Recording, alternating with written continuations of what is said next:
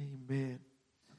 Well, I am thrilled to be here again this morning, and we are going to enter into a discussion this morning that I believe is a very, very important discussion, and I am so glad to have my wife up here this morning on this Mother's Day joining me in this conversation for our Life Talk today. And so I do want to welcome everyone again who is here, or if you are watching via live stream, we're so glad that you are here and part of our conversation this morning. And our goal with these conversations is for each of us to be able to be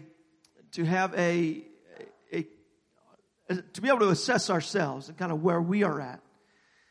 I said it last week, but I'll say it again, that none of us have arrived yet. None of us have gotten to the place where we want to be, desire to be.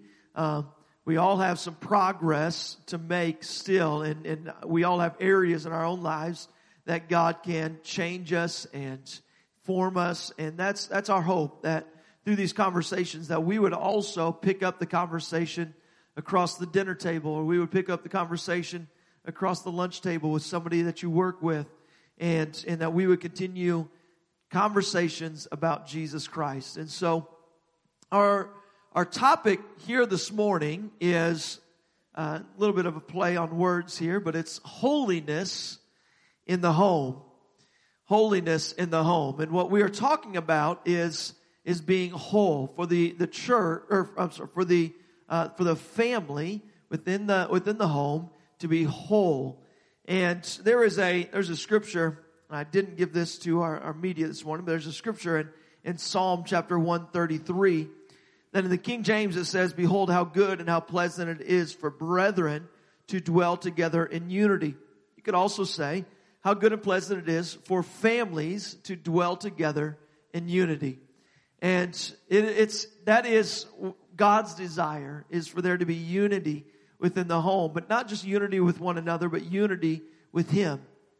And that is our desire to be able to have a home that is built upon a firm foundation, to be unified behind one goal, one purpose, and to be whole because of that one purpose that we are doing everything with. And so I'm gonna set this up just with another scripture. If you want to grab your Bible, we're going to go to Matthew chapter 7.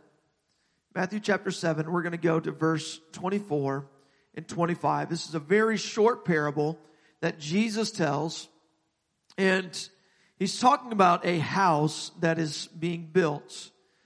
He says here, "Therefore whosoever heareth these sayings of mine and doeth them, I will liken him to a wise man which built his house upon a rock.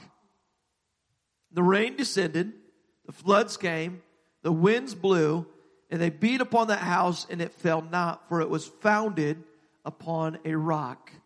And this is our goal, to found our house, to found not our physical house, although I certainly hope that my house is built on a firm foundation. I think it stood for 20-some years. I hope that it'll stand for a whole lot longer than that. But our house, our goal is to build it upon a firm foundation. And with that, when we are building a family. We have 3 boys, and could you tell them all the ages of our boys? I hope it's because it's not because that you don't know. I'm sure you know. So if you've been around here for any amount of time, you know that our boys are very different individually. So Asher is 10. They're all getting ready to level up. They're all getting ready to age up here this summer. But Asher's 10. He's introverted by nature. He's a good boy. He's like, when we're like, "Hey, go outside and play," he's like, "Oh, but I just want to stay inside and read." And so we're like, "No, you need to go out and get some sun." And he said, "Can I take a book?" So in a nutshell, that's Asher's personality. Fitzgerald is your typical middle child, which I can very much relate to, and that's also another reason Fitzgerald and I kind of butt heads a little bit. But he is an athlete. He goes from 0 to 80 miles an hour all the time. There's like no in between. And then Langston, you all know the jury is still out on Langston. We don't know whether we're coming or we're going. But a lot of times we are questioning, like, are we making a difference in our children? That our life's work to the building the kingdom and bearing fruit, are we also bearing fruit in the lives of our children? Because when it's all broken down, they are actually our life's most important work. We love Kendallville. We love this church. But if our children are not our most important work, then what is everything else? So, like through the years, we can kind of look back to these moments of like, okay, all right, there is maybe a little bit of fruit. There was a couple HYCs ago. What year do you think that was? I think maybe 2017 or 18. Asher was younger, obviously, and he's very emotionally just like the same. Like, we don't know if that's the sad Asher or the happy Asher or the excited. He's just very even. Very much like my husband. And so he showed, we were at an HYC, and the altar call was given, and he went up to the altar by himself. I'm like, oh, yes, it's happening. Like he is making progress, and he is showing initiative. Yes. And so I, as a good mom, I went up and I'm praying for him, and I am like saying all of the like children-y kind of prayer terms, and I'm like, oh, buddy, yes, Jesus, yes.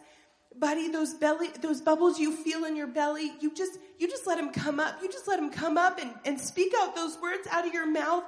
And literally, I squashed the spirit, because he opened his eyes and dead looked me in the eye, and he said, I think you're describing a burp, Mom. Right in the middle of the most spiritual encounter in his life. And I'm like, what? All right, we'll try again later. Yes, and so very literal for him, but very different. Each of our kids are different. And we understand here this morning that not every home that's represented here looks the same. In fact, none of them look the same. We are coming to you, and we have 3 young boys, and so we're going to talk a little bit from that perspective of having younger children, and yet we don't want to stick just strictly to that today, because we know there's a lot of different representations this morning. And so we're actually, I believe that strong churches, and that's our goal. We want a strong church, not just this church, but any church, in order for it to be strong, has to be built on strong families. And strong families are built with strong relationships. Those strong relationships are relationships with one another, whether it's you and your spouse, you and your kids, or just you and God.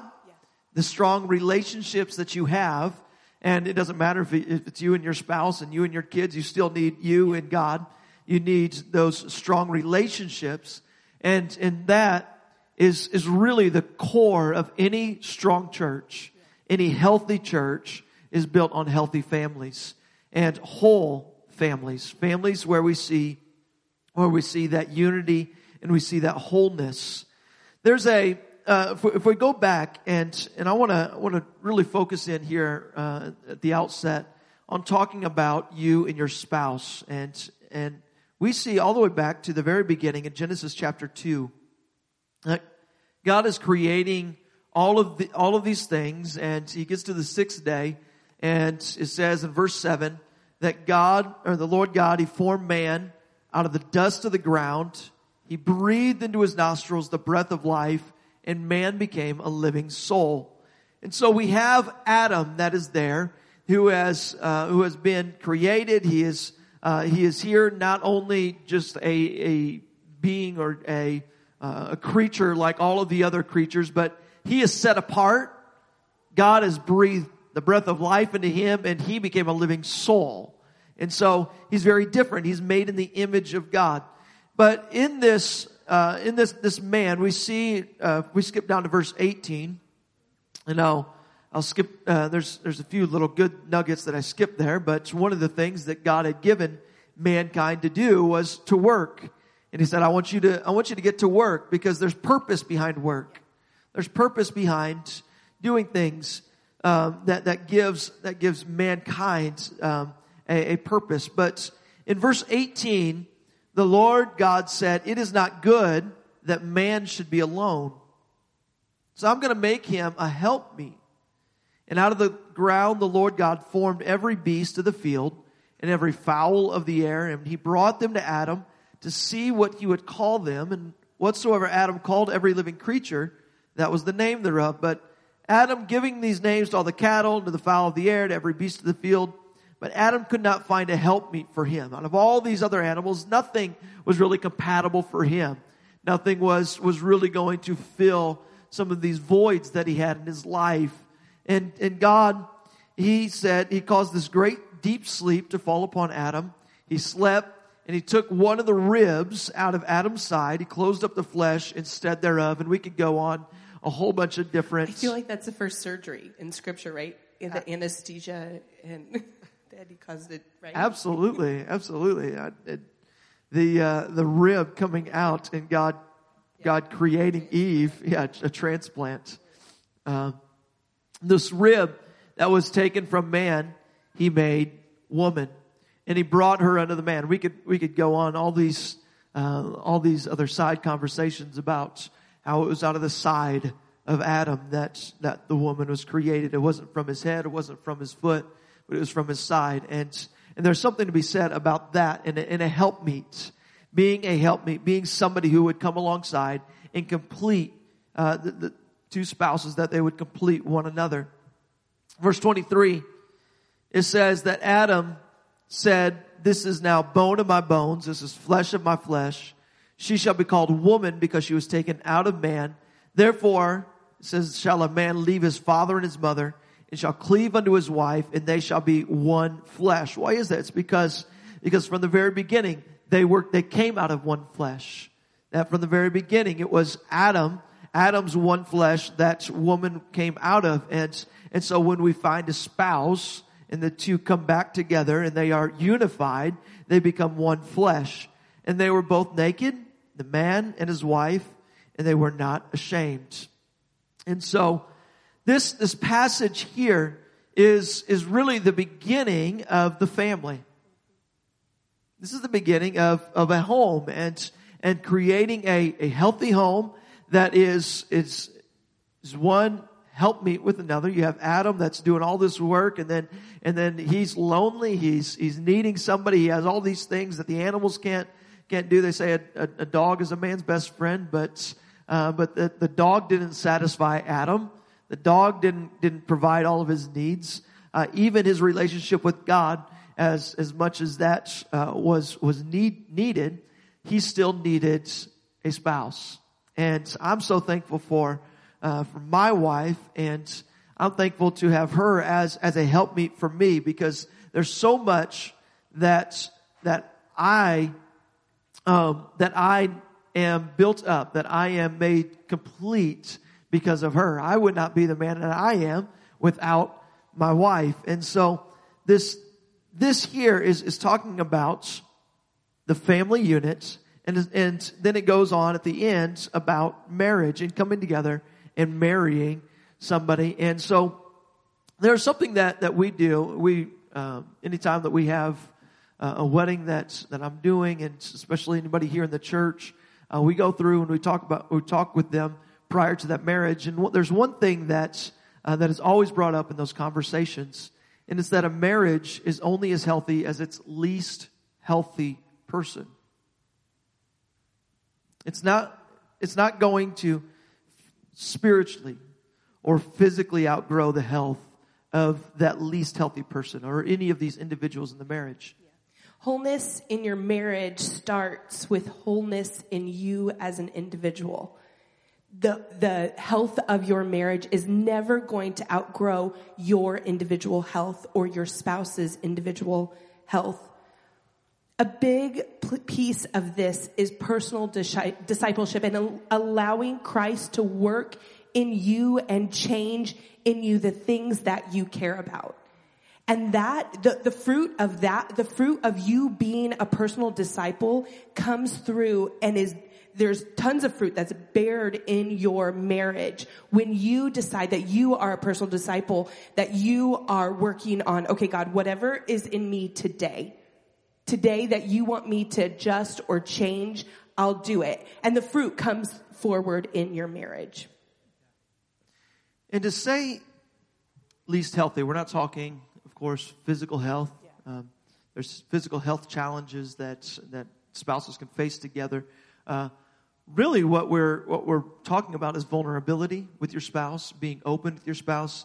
There, that very last verse of the passage that I read, it says that Adam and Eve, they were both naked, the man and his wife, and they were not ashamed. Mm-hmm. And there's a certain level of openness that needs to happen within a marriage.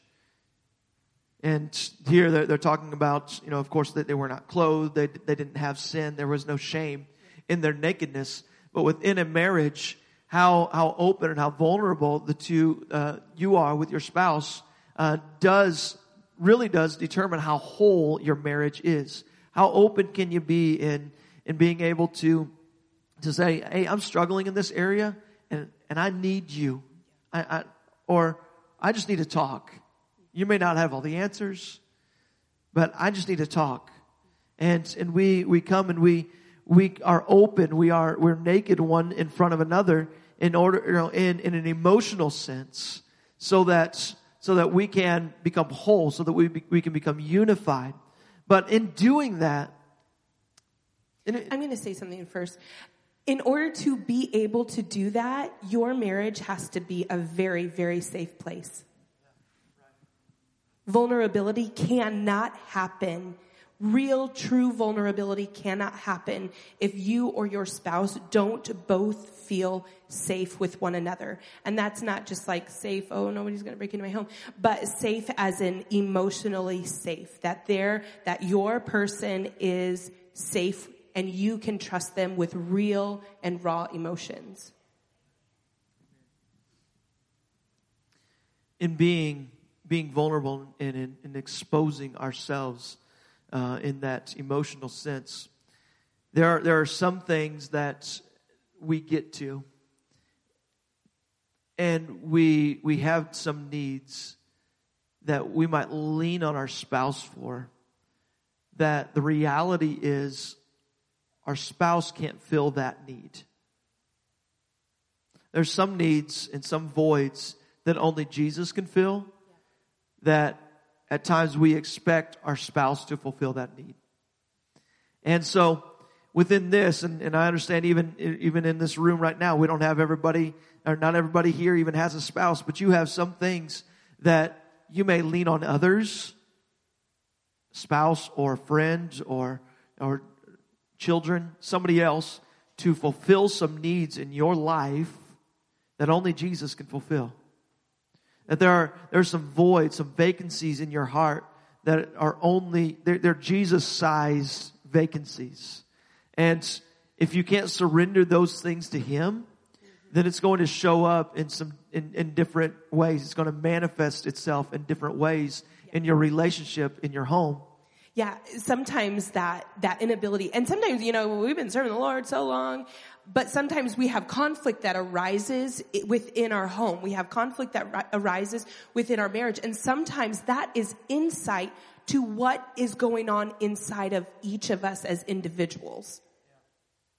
That sometimes the conflict actually isn't here. The conflict is the conviction between here and there that has put you out of sync with your spouse. And so sometimes it comes to the surface, these these areas that God is wanting to work on in you, they come to surface, sometimes with miscommunication, sometimes with unmet expectations you have in your mind how your spouse should be performing, and they are not meeting your expectations, but you've not even communicated those expectations, and now you are a mess within yourself. But really, that is all a cover for the things that are inside, that you have unmet expectations with Jesus that you've not taken care of. God gave us a spouse to be a helpmeet. There is wholeness that comes through having a spouse, and I am so grateful, because I would be hot mess express without my husband. But I want to tell you this: your spouse cannot save you. Even if you're married to the pastor of the church, your spouse cannot save you. Only Jesus can do that. Your spouse can lead you to healing, but he or she can actually not heal you. Their words can help nurture healing in your life, but they do not have the power or the ability to heal you. They can't heal you from your wounds, but they can lead you to healing and recovery from the hurt that's so deep and so hard. Within this God-sized void, or this Jesus-shaped void that you have, this is why a wholeness in the home really it starts with the individual. And that's why we set it up that way when speaking about spouses, is that ourselves, the family, cannot be whole until each individual takes it upon themselves to have that firm foundation that is built, or that is standing upon that rock. We opened up with that parable that Jesus spoke, saying that the house is built upon a firm foundation, or upon a rock. And the firm foundation that we built our individual selves on is Jesus Christ. And then our family is built upon Jesus Christ. And when we do that, we are able to find healing. We're able to find all of this other vulnerability where we open up is in a safe place. It's in a safe place because it's built on love, it's built on trust, and it's built on not trying to find your identity in your spouse or in your work or in or what you do. My identity is not about what I do. My identity is not about the my relationships and who I'm with. My identity is in Jesus Christ. And as long as I have that first and foremost, that my identity is as a son of God, and that I am His and I belong to Him, then all of my home then it's not about trying to find identity. It's about trying to find wholeness and to find a family where we can build a family identity that is built on Christ. But my identity is not about trying to pull it out of my spouse or out of my kids or out of my coworkers, my friends. Because those things change. Those relationships change. Those careers, they change. And life is this up and down. There's this misconception that life is like, oh, it's gonna get better. It's gonna get better. It's actually, you gotta get that misconception out of your mind, because it's this series of up and down. And so if our identity is tied to something that takes a dip, then we are going to have a crisis within ourselves. But if our identity is tied to the King of Kings that is unchanging and His name is forever, then we are going to have a consistency in life that makes us, okay, we're buckling in. Winds may come and waters may rise, but we are going to be unshakable. Well, I want to transition our conversation just a little bit away from just the spouse into our children. So some of this is going to be specifically for younger children who are in the home still, that you really have an influence over, shaping them. And we have that scripture in Proverbs chapter 22 that speaks on being able to shape your children and to having an influence on them. It says, train up a child in the way he should go, and when he is old, he will not depart from it. this scripture is talking about instilling principles, instilling a principle about having a firm foundation on Jesus Christ, having these things when they are young, so that when they're old, they're never going to forget. Now they have as much human agency as you do. And so they can make whatever choices they want. So this promise this proverb here is not to say that your children will forever, live up to the same things that you taught them, from an early age, and they're always going to, stay on that same straight path that you hoped and dreamed that they would. They're going to make their own choices. But when you instill godly principles and when you instill in them the way that they should go, there are things that are going to stick in their mind that they're never going to forget. There are things that you are the one who is able to mold them and shape them, and you really do make a difference, an incredible difference in their life by the way that you are raising them up within your home. And so, of course, we all know that the words that we say really mean very little if it's not matched with the actions that we do. They have to see it in you first. And that means that does not mean that you have to be perfect. None of us are going to be perfect. But in our times of weakness, when we fall, they're watching, how does my mom or dad, do they apologize? Do they express love? How do they show love? How do they get back up, when they fall? And they're not gonna see every time that we trip up and we fall and we make mistakes. Yeah. But there are times that they do. Yeah. And as hard as it is to hear and to understand, it is in those times, and it's most clearly seen in our weakness, that when you fall short, what you do next is the loudest teacher.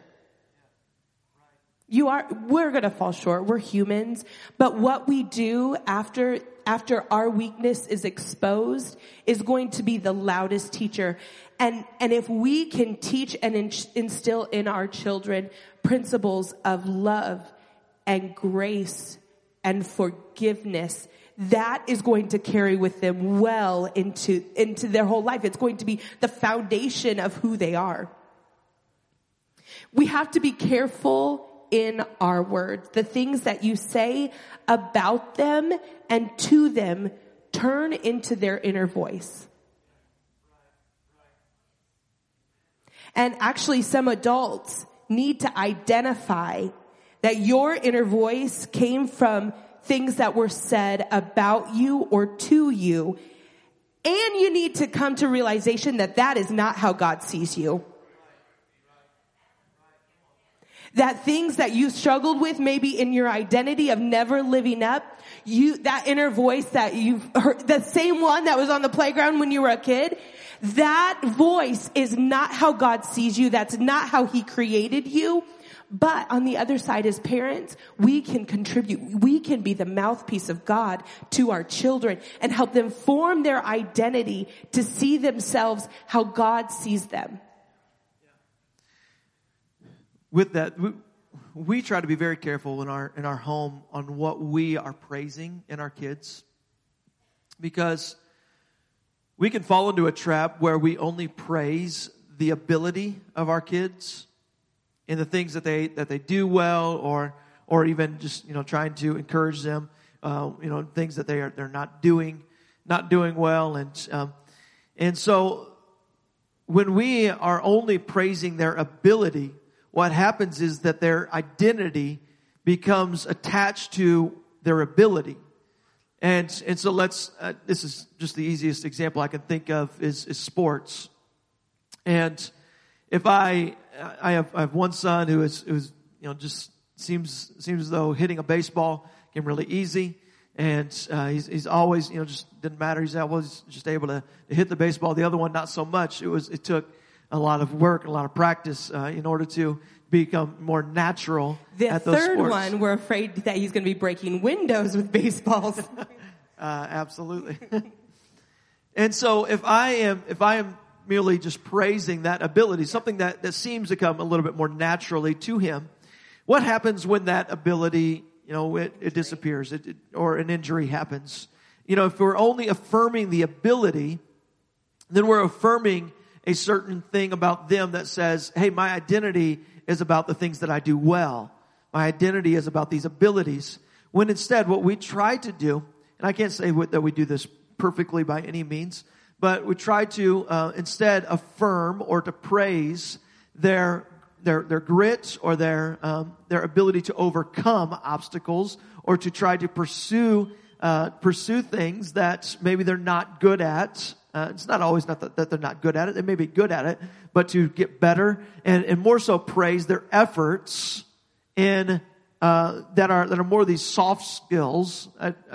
I think that's the right term. Like really in little ones, they bring you that paper from school that they did, and you're like, oh, that's subpar. That artwork is like, it's okay. But because it's your own kid, you're like, yay, you're such a good artist. But really, instead, if we just change our language a little bit, and instead of saying, oh, wow, you're such a good artist, and now you're putting in their head, I'm a good artist. And then they go to their art teacher, and she's like, oh, you need to do that over again. Then they're going to have this like conflict of like, wait, but my mom said I'm a good artist, and my mom is right. But rather, you can use your language, and I know this is a very elementary example, but it works also for older children, and it works for adults too. But rather, if you praise and you lift up their effort, you praise and you lift up, wow, your use of the color red is very evident, right? Or I can tell that you have been working on trying to stay in the lines. You're getting better. And now it changes how, and then it like challenges them. Yes, I am getting better, and I am working. And it affirms the work that they're doing. And this can be seen also in sports. This can also be seen in so many other things, that now if we can change, not just in one example, if you can change that language, then their identity is now on how am I growing? And that is going to translate right over to spiritual health. That not that, man, I'm not the best singer, so that's not my worship. That's not my, but if we change into a growth mindset of like, actually wow, you're growing. I can see that you're spending more time in prayer. I can see, cause you know what? We're never going to arrive. We're never going to be the best. We're never going to amount to that. But if we can instill this growth mindset in our children and in our home, if we can create this environment of growing instead of this is who you are and this is the box that you're stuck in. Yeah. And then again, this extends really into our adulthood even today is saying, this is as much, or as close as I'm going to be to a Bible scholar. This is as much, I'm never really going to be able to do well at teaching a Bible study because I don't necessarily know, enough about the Bible. But instead, if we can just say, hey, I actually have some things in myself that I've been growing and things that God has been speaking to me lately. Now, it's a different mindset when we think of it that way, when we think about the growth that's happening and instead focusing on those aspects of our walk with God. And really it's all in that God is able to use us when we are growing. It's not when we're stagnant. It's not when we... If our children find affirmation in their personal growth, that is going to translate over into spiritual matters. And it is going to develop in them grit and perseverance instead of, I hit my first trial and now I'm stunned and I just roll over to whatever. I don't know how to respond. I don't know how to react. Because in reality, if we are raising children that are going to carry the gospel into the world in this end time, they have got to have grit. They have got to have perseverance because they're going to face trials and they're going to face bold personalities that if they don't have the grit within them and personal relationship with Jesus, it is going to be real hard for them to stand firm and to stand strong for what they believe in. As long as we're talking about this time that we're living in right now, one thing that we have to affirm within our home, no matter what age your kids are today, we need to affirm the truth of the Bible.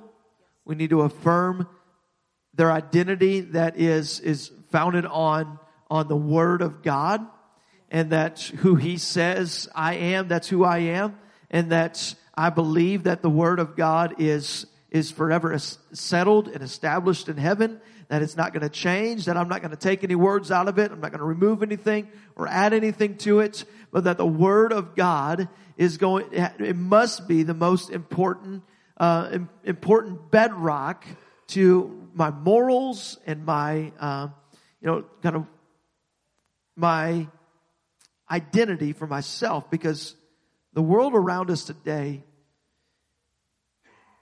is trying to rewrite identity.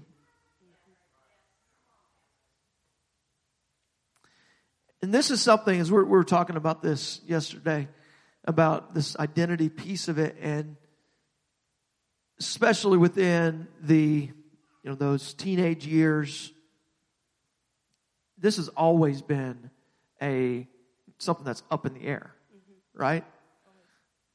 At least, as far back as we could ever think of. And there's this natural transition from dependence on your parents to independence. And so in that transition to independence as an adult, you're discovering who you are and what values you are going to hold on to. And so this identity question has always been there, and who am I going to be? You go off to college. Who am I going to be? Even in high school, what group am I going to belong to? And so, but today, if we're talking right now, this identity question is going to the very core identity of God's creation. Yeah. Exactly. The very core of, we already read Genesis 2, that He created male and female. I mean, this is the very core pieces of identity. And what has happened is, in the 70s, we can go back to some studies that were done by some psychologists. And I don't have time to go into all of this, but what happened at that time was they tried to begin to separate gender from our biological sex. And when they separated those two things, what it did is it caused a whole lot of confusion about identity. And it started way back then, but the conversation has ramped up tremendously over these past couple of years. And as I said, we've got to wrap this up soon, but this identity is something that our kids are going to be faced with. And if we don't, in the home, establish where their identity comes from, somebody is going to talk to them about it. Yeah. And they're going to have somebody that is going to be presenting to them, hey, choose your own identity. And it's going to be the loudest, most influential voice in their life. That's going to be the influencer. So you, as parents and as family members, as grandparents, you better make sure the truth of the Word of God is being proclaimed in their life. Get them to church, and not just get them into the building, but you have got to make church a priority. And it's not about the building. But there is strength that comes from gathering together with like-minded people when they realize that I'm not doing this all on my own, that I'm not the weird isolated one, that there is strength in the body of Christ. But it can't just happen at the church. And if it's only happening at the church, good luck. These conversations have to happen at home. Have conversations about the Word at home. And actually, no Bible scholars are needed. If we are all individual disciples allowing God to change the things in us, talk about that. Talk about what God is changing in you. Talk about what God is challenging in you. Talk about what you're reading. And so that means if you're like, oh, well, I'm not. Let your children motivate you to get to the most spiritual point that you've ever been in your life, because they need it. They need you to be firm. They need you to be strong and unshakable in the word. We need to change the culture of our home. We need to talk about the things that God is doing. And so for us, there was something that we recognized for our kids. You know, our kids are 10, 7 years old. And we started the conversation a couple of years ago with our oldest, and already starting a conversation with our middle child. Our youngest one's probably still a little naive to all of this, and so but we started these conversations that they're going to hear about sexuality in their school. They're going to hear about it from their friends. They're going to hear about all of these things and where their identity comes from. So we started a conversation 3 years ago with our oldest child when he was 7. We started this conversation already with our 7-year-old because statistics say that the majority of kids, and I should have had this. Do you have it? So 3 years ago, the statistic was that the first exposure to pornography is 8 years old. 3 years later, that statistic is now 6 years old. That the first exposure to pornography is in kindergarten. And it's not just one-time exposure. It very quickly turns into an addiction in our elementary age students. So when we heard that, we said, not in my house. That is not happening under my watch. And so we decided that, because a lot of times at that age, it's a curiosity. Kids have older siblings, all of those things. But we are going to be the gatekeepers of information in our home. We are going to be those gatekeepers. And so we have very real conversations about hard topics, even like that. And you should see these boys squirm. It is very, very uncomfortable. But it's either us, we talk to them and give them truth and facts about it, or they learn it from somebody else that's just going to say, oh, if you Google this and then you get on this VPN, you can have access to this. If you don't know what all of that is and you have a teenager, you better learn what a VPN is. Because they are being bombarded by this society and the degradation of what it even means to serve the Lord and what the foundation of life even is. And so I forgot to bring them up here with me, but I know I brought them today. But we have some cards that are just prompts, and anytime we kind of bring these cards out to just talk to our kids, they're like, we know where this conversation is going, but they're just conversation starters that some of them are very, very simple. But some of them, bring us into uncomfortable conversations for them, but they're needed conversations because this world is out for our kids. It is out for us. And I know that may sound like, they're out for us, but the devil is out for us. He is out for your kids. And we have to be the ones that are able to go into those uncomfortable conversations and to establish holiness within your home. And holiness means that you are putting everything upon the foundation, which is Christ, and you are establishing within yourself, saying, hey, we're going to have unity in our home. We're going to be open within our home, and we are going to have everything connected to Jesus Christ. Wholeness in your children and in your parenting and in your marriage starts with striving for wholeness in you as an individual. If you want children that have unshakable love for Jesus, you have to intentionally create a home that nurtures just that. It is not going to just happen by chance. You have to be intentional that as for me and my household, this is what we do. And you've got to be the gatekeeper of what is coming in and out. I want to wrap the conversation up. But again, I know not everybody in here has children at home. I know not everybody in here even has a spouse at home. But you have a home. You have a home.